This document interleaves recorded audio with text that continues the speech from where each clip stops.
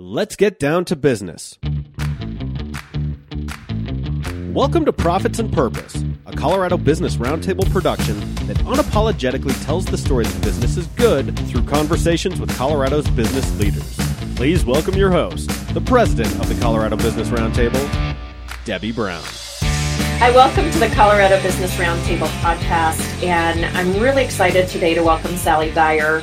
She's the Vice President, Manufacturing Operations of Avexis and the site center that's located in Longmont. And really excited because Sally is accountable not only for the overall business and performance of the site, she also works with highly skilled team members who use the company's values of integrity, tenacity, and teamwork to deliver high-quality products to patients. So welcome, Sally. I know you've also got some other great background in your field, and we want to hear more about that. But welcome today to join our partners with Colorado Business Roundtable. Hello, Debbie, and hello to your listeners, and thanks for having me today. I'm delighted to be here and be able to talk with you guys today. Perfect. And it's really great timing, especially to hear about what you're working on in terms of the current health crisis and how important your facility is, not only as an economic driver for Colorado, but actually the incredible work that you're doing to better people's lives. But before we jump into all that, it's always fun to meet women who are leaders in their industry and leading in Colorado. Tell me more just about your journey and how you ended up where you are today. Yeah, this is a interesting question. I never necessarily think about myself that way, but I think I like to think I ended up here just with the old-fashioned way, through hard work and taking some risks, along the way and following my passion as it developed over the course of my career. I have had a lot of enjoyment across my career, working in lots of different parts of the world and different parts of the industry. And I think through those experiences in different cultures, as well as watching the industry grow over the last 25 years, has really just led me down the path of making sure I'm committed to making products and medicine for patients. And today I'm really thrilled to be leading this site in Colorado with such a great group of people. We share a passion around serving patients and making therapies, and with the gene therapy space, which is where Avexis Therapeutics are focused, it's really the newest in the biotechnology industry. So I'm enjoying now being at the forefront of that innovation. And that's critical. How many, and we'll get into this more too in detail, but how many employees are at that site currently? We're approaching about 400 staff on site that span manufacturing, quality control, process development, supply chain operations, and engineering operations. So we have a broad skill set of talent working at the site in Longmont. Mm-hmm. Wonderful. And I always find it fun, what I do besides Colorado Business Roundtable. I'm very active in the Women's Chamber of Commerce. I do some mentoring of women across the country. I find it really interesting, especially to see women rise to positions of leadership. Was there someone in your life that helped encourage you to take a step out? You mentioned taking risks. Was there someone that helped you kind of navigate that? Or did you feel like you were kind of internally driven from the start? Probably all of it. I have had a tendency for leadership, I think, since very early on. I think my parents would tell you that when I was in kindergarten, my report card said, Sally is very competent. And so I was the youngest of three daughters. I probably learned in that space to take the lead whenever I could. But I would highlight my parents. Their work ethic I observed growing up. They're the hardest working people I know. Even now when they're in their 70s, they're still out there doing what they are passionate about. And so with that, they volunteer their time and energy to any colleague, friend, or family member who needs it. And I saw that as really leadership through fellowship. And that was really how I gravitated toward this. And I think those are the values that I bring as a leader in my organization today. That's a great point. I learned so much from my parents as well and try to model that now for my own kids as they're beginning their careers.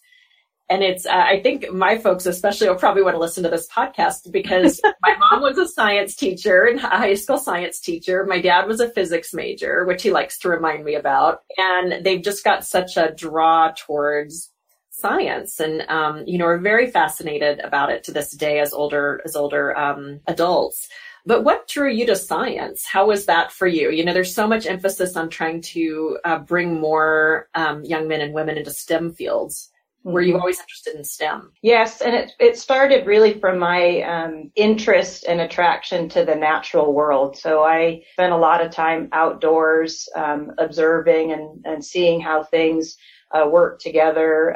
And so when I went to study in college, it was a natural tendency for me to enter science. I have a degree in biology, and I think that timing is also important as you are growing up and what your career path turns out to be. And biotechnology, I think the boom of biotechnology came along right at the right time in the mid-90s when I finished college. And it was an avenue that I hadn't considered even throughout college. Now you can get degrees in biotechnology, but in the mid-90s, it was still relatively in its early stages as an industry. You know, I've been inspired since I joined. So I ended up at a job fair in university. I found my first job. And then from that point forward, the inspiration and attraction came from the patients that we serve and the people that that we're able to support. And again, I've been hooked for 25 years.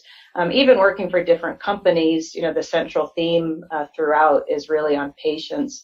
And it's an industry that impacts people during times of great uncertainty. And the work that we do offers some hope during those hard times.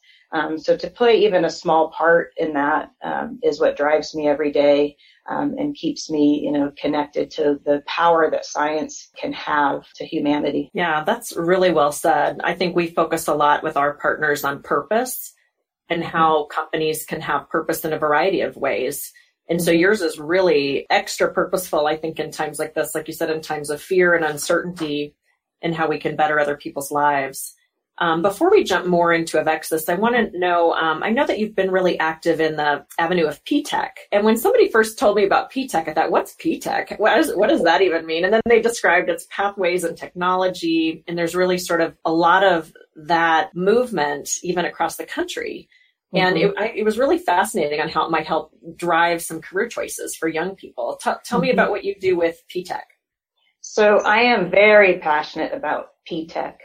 Even from when I first heard about it being part of our state education system and coming to Longmont, I immediately wanted to be a part of it in one way, shape, or form. I believe in our industry, we've had some gaps over the years in how we recruit talent. We have extremely talented folks coming from the great universities that surround us throughout the state of Colorado. And that pathway is very well defined in how we recruit and work with the universities and the students in that aspect. But our industry can support a diverse set of backgrounds and a diverse set of aspirations. And so P-TECH is really opening new doors and making those connections between the hardworking, talented students out there who are looking for meaningful careers. And along with our industry partners, you know, we can help mentor them professionally. The program also has us collaborating as an industry because for the bioscience P-TECH program that we're running with Falcon Tech, Avexis is supporting that along with other industry partners with Tolmar and Agilent. And the students get to experience early on what a career in bioscience, you know, what it might entail, what it might look like. By working directly with the mentors from these companies. And together, what I'm really excited about is together we're building the workforce of the future for Colorado. And I think that's an important commitment we have as an industry that supports the state going forward to make sure we have a strong pipeline of talent across the board to service our industry. And we've actually got some of our board members that are involved in P-TECH from, IBM and Apple and CSU Global and some others, I think, that are doing some work there. And it's so critical when you get the private sector involved, especially when you talk about what are pathways for careers and self-sufficiency and opportunity, like you said, for the next generation. Okay, so Sally, let's dive into your industry now. I'm so excited to hear more about bioscience as an industry in Colorado, and in particular what Avexis does. You oversee an exceptionally large facility just north of Denver, employing many Coloradans and working on innovations that are critical to not only the lives of people in Colorado, but around the world. Tell us more about what you do day to day and a little bit more about Avexis. Yeah, so I'd like to introduce Avexis. So Avexis is a Novartis company. We're reimagining the treatment of rare and devastating diseases with transformational gene therapies. Spinal muscular atrophy is a rare genetic disease that leads to the progressive muscle weakness, paralysis, and when left untreated in its most severe form, patients can end up on permanent ventilation or face death. So we're really redefining the possibilities for patients and families affected with SMA. The AVEXA site in Longmont is a special campus. As you mentioned, it's got a great capacity, the technology that we're using here, but most critically, the passionate, talented team that we have to really deliver these life-changing therapies. And along with our company values, which you mentioned at the top of the introduction, which I appreciate, of integrity, tenacity, and teamwork, we really look to deliver for our patients who are facing these rare genetic-based diseases. So in Longmont, we're currently working towards establishing the site as a licensed manufacturing site. So we recently joined the AVEXA family a little more than a year ago. And so we're on our way to working towards obtaining our license from the various regulatory agencies. Okay, and then how important is innovation in bioscience? It seems like that's probably factor number one. You've got to continue to innovate and create with diseases and research. Tell me more about that. Yeah, I think innovation is our bedrock. It's really how we ended up with gene therapies being available to patients today. We advance with innovation all the time. To stop at one therapy is not enough. We want to apply this technology across other therapeutic areas. We intend to remain pioneering in this space as well. And in order to be a pioneer, you can never let up on the innovation. Innovating in many ways too, not just within the science space, but ways of working, continuing to improve our processes and procedures so we can get to more patients and deliver really the intended value of the therapeutics. The framework that we have will enable new technologies to emerge that further advance the space of gene therapy. When people sometimes think about pharmaceuticals, many things come to mind. I think about saved lives, healthier lives, quality of life, but there's also sometimes people complain about high costs. And is that a fair criticism of your industry? Well, I will say it's a big and diverse industry, so there's not a singular answer to that question. I think as we look at supplying highly specialized therapeutics, the turn towards value-based pricing is a critical one. Traditional medicine has focused on treating chronic diseases, and so therefore, pricing has reflected that model. Today, in gene therapy, we're providing single-dose treatments that alter the course of disease. The introduction of one-time administered gene therapies requires re-envisioning how we define the value of treatments, as well as how our healthcare system manages the diagnosis, the treatment, the care, and associated costs for patients who are facing rare and ultra-rare diseases. And then I know sometimes even, when we think about costs or we think about some of these challenges or even having a large facility in a city like Longmont, there's public policy issues that sometimes come to play. And we at Colorado Business Roundtable, of course, represent employers and businesses because we know when business succeeds, Colorado succeeds, ultimately people succeed. So we're very pro-business and try to look at public policies that help organizations like yours thrive and grow. Are there any particular public policy challenges on your radar right now in Colorado that might affect your ability to thrive and grow as a company? Well, we really advocate for policies that encourage innovation that we talked about before and really support patient access so patients have the benefit of the therapies.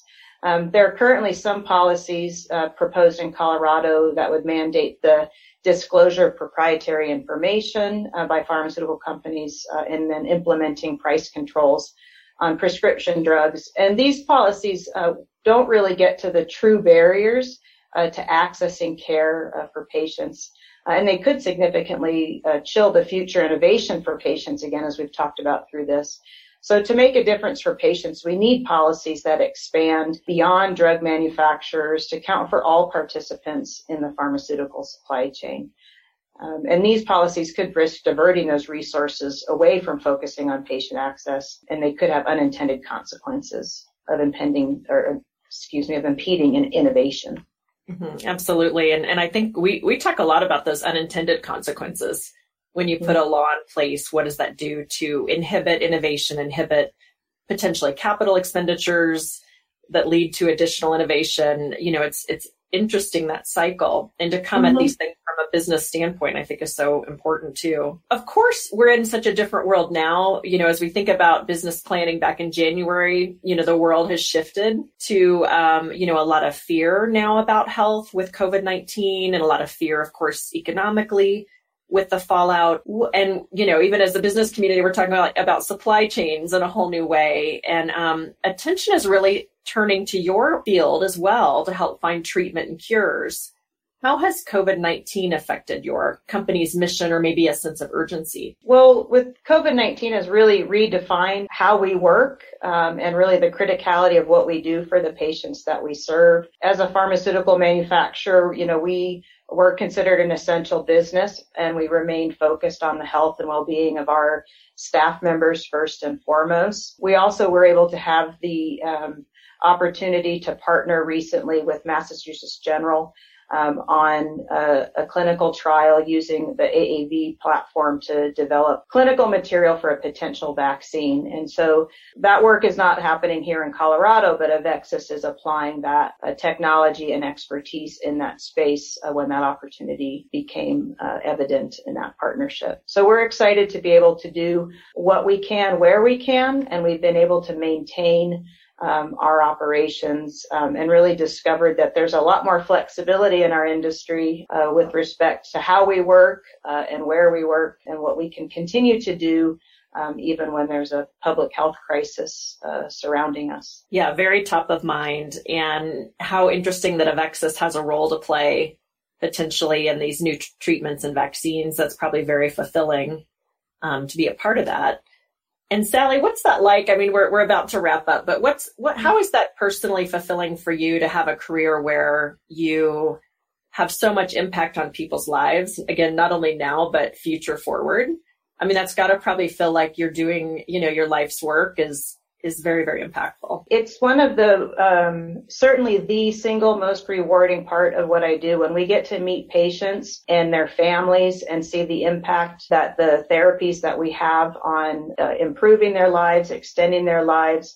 Small milestones turn into heroic efforts and achievements that we're able to play a part in. And it's very motivating to see what we can do, again, not just to impact the direct patient, but the families that surround them. And as it goes back to what I mentioned at the beginning, and in giving people hope, when there's therapies out there, then there's hope for a different outcome when people are facing a devastating disease. I love that. And I think we all need more hope today, don't you think? Indeed. There's plenty to go around, and we can all share it. Well, this has been a good reminder, and I so appreciate your time. I'm Sally Dyer with Avexis, coming on our podcast for Colorado Business Roundtable and letting our partners who represent a large, broad business community know more about the good work that you're doing with your team up in just North Denver, and knowing that we can support, what you're doing from a public policy standpoint, hopefully so you can continue impacting people's lives. So thank you, Sally, for joining us today. Thank you, Debbie. Thanks for having me. This has been a presentation of the Colorado Business Roundtable. Be sure to check out all of our episodes on podcatchers everywhere at cobrt.com. Our technical producer is John Ekstrom at Deft Communications. Thank you for listening to Profits and Purpose.